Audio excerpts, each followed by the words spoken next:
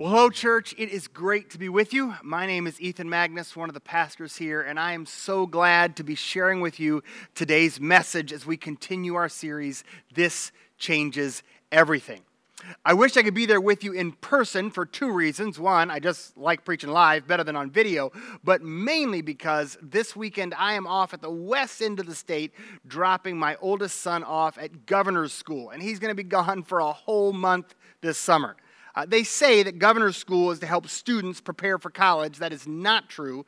I'm convinced it's to help parents prepare for the emotional turmoil of sending their kids to college. So you can be praying for me. My kid's going to be gone for a whole month this summer. But I'm thrilled to be able to use video to share this week's message because I'm so excited about what we're going to talk about today. Hey, before I jump into though, some things going on this summer you don't want to miss. Don't forget VBS registration closes really soon because VBS is right around the corner. Also, next week is Pentecost Sunday. It's the day we remember the birthday of the church. And as we've done in past years, as part of our offering next week, we'll give a birthday present to a brand new church that is launching. And you'll hear all about that next week. Last week, of course, Dr. Lawson brought our message on This Changes Everything as we work our way through the book of Acts. I loved his message. I had a great weekend last weekend. He was up here preaching, so I sort of I got a Memorial Day weekend off. On Sunday, in fact, I was able to sleep in with my family, go to brunch, go for a hike, and then come to the Sunday night service. And I will just say it was amazing. I love the energy of our Sunday night service.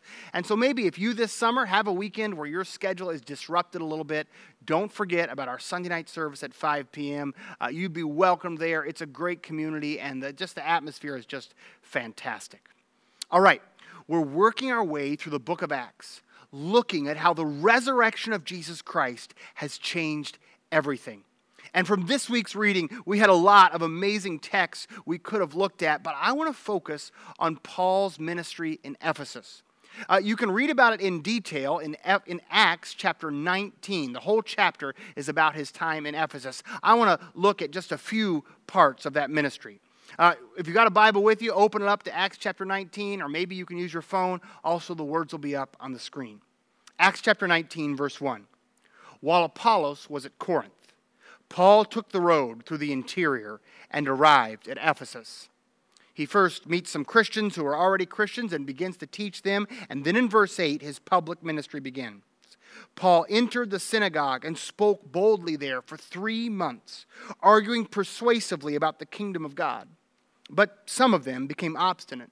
They refused to believe and publicly maligned the way, so Paul left them. He took the disciples with him and had discussions daily in the lecture hall of Tyrannus. While he can preach in the synagogue, he preaches in the synagogue. When they kick him out, he finds a public space right in downtown Ephesus where he can continue his public ministry. Verse 10, this went on for 2 years, so that all the Jews and Greeks who lived in the whole province of Asia heard the word of the Lord. You can read and see the miraculous conversions that Paul experienced. Verse 18 says, many of those who believed now came and confessed their sin. A number who had practiced sorcery brought their scrolls together and burned them publicly. When they calculated the value of the scrolls, the total came to 50,000 drachmas. In this way, the word of the Lord spread widely and grew in power.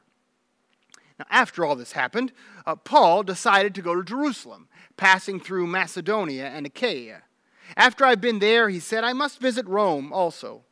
He sent 2 of his helpers, Timothy and Erastus, to Macedonia, while he stayed just a little longer in the province of Asia.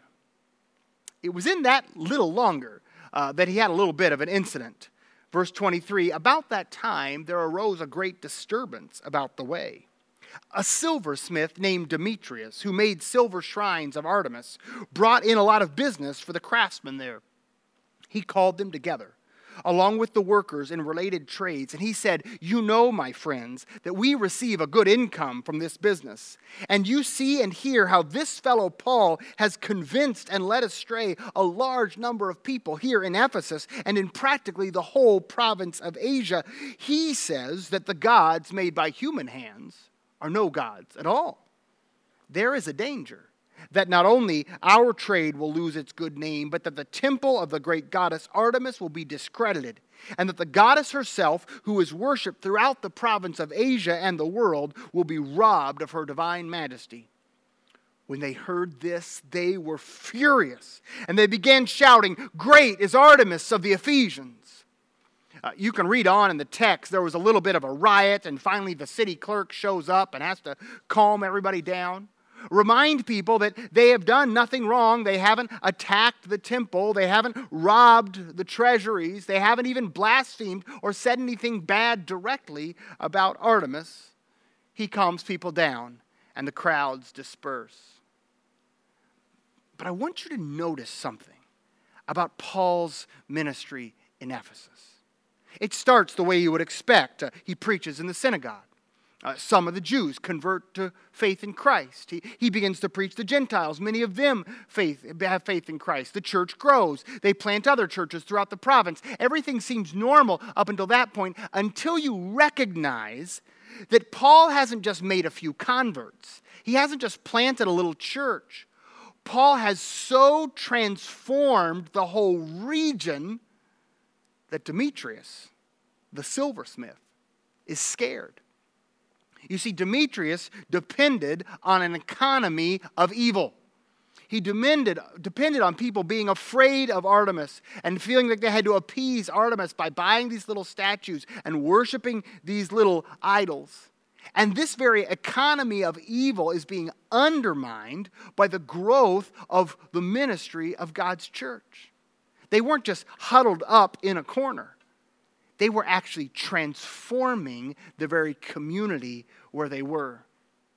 And I think there's something in this story for us to learn, because that is how you measure the impact of a local church. Not just how many programs they have, not just how many people they have, but how is the presence of that local church transforming its community? Where are the economies of evil that are being undermined by the declaration of the gospel, by the conversion of souls? I don't want to steal too much from my sermon on July 7th, but that week we'll look at Jeremiah's advice in Jeremiah 29. Advice he gave to God's people who were living in a foreign land.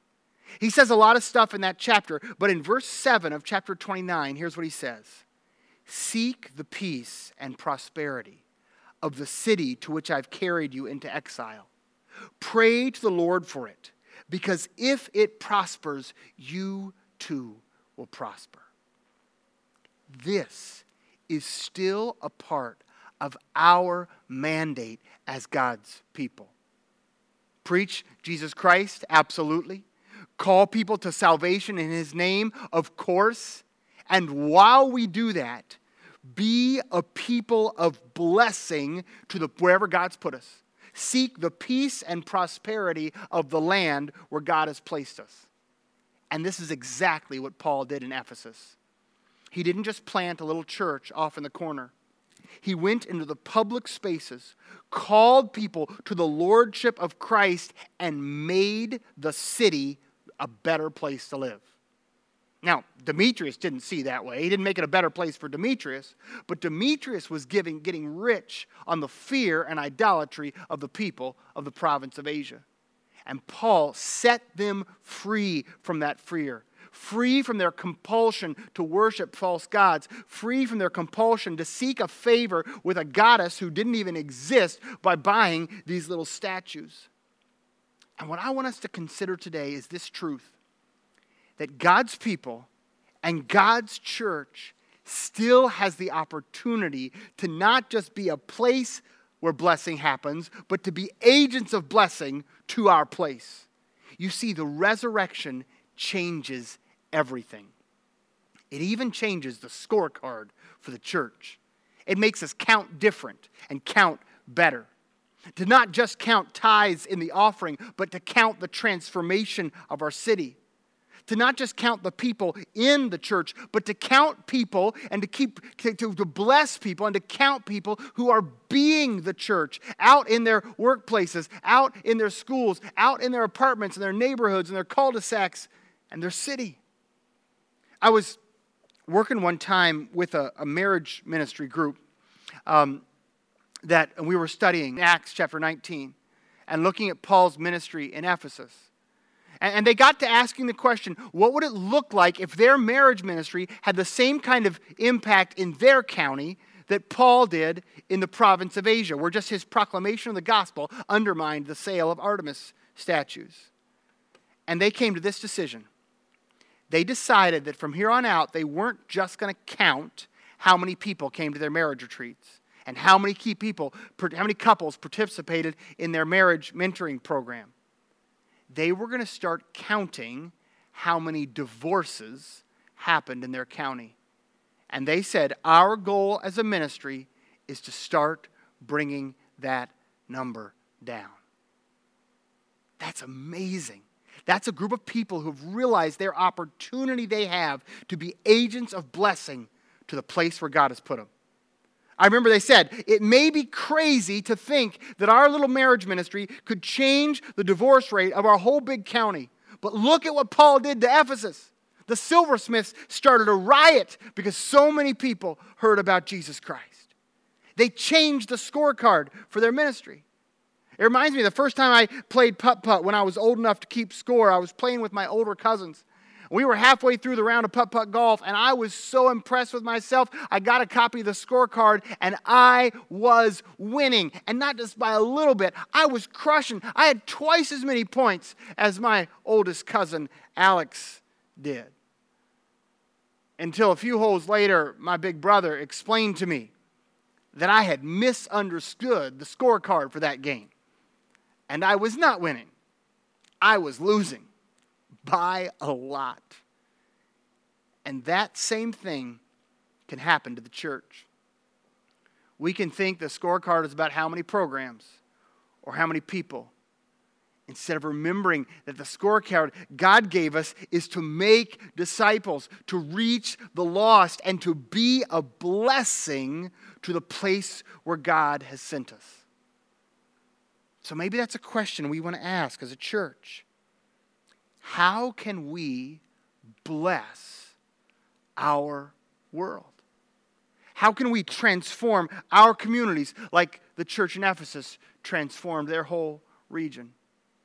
Well, it would start with this question: how has God blessed us? That's the first thing we got to know. What has God given to us? What money, what time, what talents, what gifts has God given to us that we could share? That'd be the first thing. The second thing would be, what does our world need? Number one, what do we have? How has God blessed us? Number two, what does our place need? What's needed in the place where God has put us? It's amazing to me how easy it is for me to stop noticing what my world needs. I just get so focused on what I need, I forget to notice what other people need. But what if we did? If we made a determination to notice the needs of our community, if we asked a local school teacher or a local police officer or a local social worker, what does our community need and how does that connect with how God has blessed us? The third thing, if we really wanted to be a church committed to blessing our world like God has called us to, we'd have to know, how has God blessed us? What are the needs of our place where God has put us? And the third thing is we'd have to remember the heart of God. And it turns out it is easy to forget the heart of God. I know it shouldn't be, but God's people, throughout the Bible, we see God's people keep forgetting what matters to God's heart. God's people have always forgotten, and we are no exception. I forget the heart of God. And probably so do you. We start to think that what is important to us is automatically important to God. And we forget that it's supposed to be the other way around. That what's important to God becomes important to us. I think of Isaiah 58. Isaiah was a prophet sent by God because God's people had forgotten what mattered to God. They were really good at the worship stuff and really good at the religious stuff, but they had forgotten God's heart. Isaiah chapter 58, you can grab your Bibles or follow along on the screen. Here's what Isaiah came to say. Shout it aloud. Do not hold back. Raise your voice like a trumpet. Declare to my people their rebellion and to the descendants of Jacob their sins. For day after day they seek me out. They seem eager to know my ways, as if they were a nation that does what is right and has not forsaken the commands of its God. They ask me for justice visions. They seem eager for God to come near to them. Why have we fasted, they say, and you have not seen it? Why have we humbled ourselves, and you have not noticed? Here's the answer. Yet, on the day of your fasting, you do as you please, and you exploit all your workers. Your fasting ends in quarreling and strife, in striking each other with wicked fists. You cannot fast as you do today and expect your voice to be heard on high. Is this the kind of fast I've chosen? Only a day for people to humble themselves? Is it only for bowing one's head like a reed and for lying in sackcloth and ashes? Is that what you call a fast, a day acceptable to the Lord? Isn't this the kind of fasting I've chosen? To loose the chains of injustice and untie the cords of the yoke, to set the oppressed free and to break every yoke? Is it not to share your food with the hungry, to provide the poor wanderer with shelter, when you see the naked to clothe them and to not turn away your own flesh and blood? Then your light will break forth like the dawn, and your healing will quickly appear, and your righteousness will go before you, and the glory of the Lord will be your rear guard. Then you will call, and the Lord will answer. You will cry for help, and He will say, "Here I am." If you do away with the yoke of oppression, with the pointing finger and the malicious talk, if you spend yourselves on behalf of the hungry and satisfy the needs of the oppressed, then your light will rise in the darkness. Your night will become like the noonday. The Lord will guide you always. He will satisfy your needs, even in a sun-scorched land. He will strengthen your frame. You'll be like a well-watered garden, like a spring whose water never fails. Your people will rebuild the ancient ruins and raise up the age-old foundations. You'll be called the repairer of broken walls, the restorer of streets with dwellings. God sends a prophet, Isaiah, to remind people that even if we get all the religious stuff right, if we forsake the heart of God for God's people and the place where He's put us, well, then the religious stuff doesn't matter. Notice God's heart for the oppressed and the stranger and the homeless and the widow and the poor and the orphan, for broken homes and broken streets and oppressed people. And God says, if you are my people, if you are saved by my grace, by the free gift of my Son, I want my heart to become your heart. I want you to care about what I care about. And I love this at the end. He says, and if you were to do that, if you were to care about what I care about, let my heart become your heart, well, doggone it, we'd have to give you a nickname, wouldn't we? We'd call you the repairer of the broken walls. And we'd call you the rebuilders of streets with dwellings. I love that. I love the notion that we could so dedicate ourselves to the heart of God, to a life of blessing for our city, that God would give us a nickname. And that is God's call to action for every church that bears God's name. And it's God's call for this church. God says, I want you to be such a blessing to your world that they have to give you a nickname. That everybody, when they talk about you, has to talk about how you are blessing my people and my beloved for my glory. This is what Paul did in Ephesus. He didn't just plant a church. He so exercised the gospel of Jesus Christ that the very economy of evil was undone in that place. And when our gifts are leveraged in the place God has put us for the purposes of God's heart, that's exactly what can happen through us as well. And I need you to know, this very thing is already happening through First Christian Church.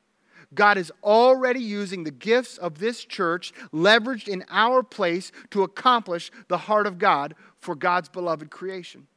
Let me just give you one example. Here's a little update on a ministry called Safe Families. We've been talking about this for 2 or maybe 3, getting close to 3 years now around here. The mission of Safe Families is really simple. Safe Families provides short-term housing for children so that families can get the help they need to make a permanent difference in the trajectory of their lives. And the truth of the matter is, there are dozens of families in our county that short-term housing is the only thing they need to get their family, to change the trajectory of their family from destruction to hope. This year already, in 2019, our church has hosted 14 different times. We had 14 different hosting. Many for as short as a few days, but every one pivotal in the lives of a child and the lives of a family. I asked our regional director, who's a member here at First Christian, I said, just give me some idea of what kind of difference we're making. What would these, because it seems so small, how could 3 days of babysitting really make that big a difference? And so she gave me some examples of the way we're making a difference. Here are just 5 of those 14 families. A military couple with 2 children moved to the area.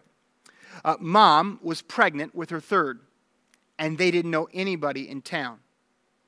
Mom went into early labor, and it was a little bit complicated, and she needed her husband with her, but none of their family from out of town was able to come in to care for her children. So they didn't know what to do. So somebody reached out to Safe Families, and one of you all took care of her kids so her husband could be with her for a very complicated delivery. Here's another. A single mom fled across the country to escape domestic violence with her 2-year-old son, and she was pregnant. She got released from the hospital. The baby was healthy, but she had to go back into the hospital because of some stuff related to the birth. What was she going to do? She knew no one. She was hiding from her abuser. Well, one of you, through Safe Families, took in her 2 children so she could recover in the hospital and know that her children were safe. DCS, Department of Child Services, gave us a call about another mom. She needed child care for 2 weeks because she was homeless and without a job. She had an opportunity to get housing and trained for a job, but it took 2 weeks to do it. And she couldn't do that while caring for her child. If she didn't have housing in 2 weeks, DCS was going to come in and take her child. I want you to notice this is what it's like to be trapped by poverty. If she could just get 2 weeks of free child care, at the end of that 2 weeks, she would have a job and a place to live. She'd get to keep her child, and she was on a trajectory for success. Without 2 weeks of free child care, she couldn't get the job and couldn't get the place to live, and she would lose her child. So, Safe Families stepped in. We found a place for the mom to live and the child to live. She got the job training. She got the job. Her family was saved, and she's making it because we stepped in for just 2 weeks. Here's another one, not quite so happy, but just as essential. A mother overdosed and died, leaving an 11-month-old baby with no one to care for them. DCS was able to track down an aunt who lived many, many states away and couldn't get in town for a while. They wanted to keep the baby from getting into the system because this aunt was ready to care for the baby, but somebody had to step in until the aunt could get here. And so one of you did and took care of that baby for 3 days while the aunt traveled across the country. Last one. Here's another one of these where because one of you stepped in, just the whole trajectory of a family got changed. A mom and dad are struggling with addiction. They're about to lose their children. They have an opportunity to go to a detox plan and get some rehab to get clean and restore their family. But they can't do that unless somebody takes care of the kids and unless somebody has a place for them to stay because they can't work or care for their kids while they're in rehab. So they have a choice. Abandon their kid and go to rehab, or take care of their kid and then stay in their addiction and have their kid get taken away because they don't know a single person who will take care of their child for them. So DCS calls Safe Families. and one of you took care of their children for a month so this couple could get clean, get jobs, get a place to live, and their family was saved. That's 5 of 14 families that have been rescued this year because of our church. I'm telling you, doggone it, we keep this up, somebody's going to have to give this church a nickname. Because that's what God does when God's people recognize that they've been gifted to be a blessing to the place where God has planted them. This is amazing. And it's for those of you who are doing it, I just want to say thank you. I wish I could tell all 14 of these stories. And I hope that you with me are celebrating every time we got to say yes to a family this year. But I do want to tell you one more number.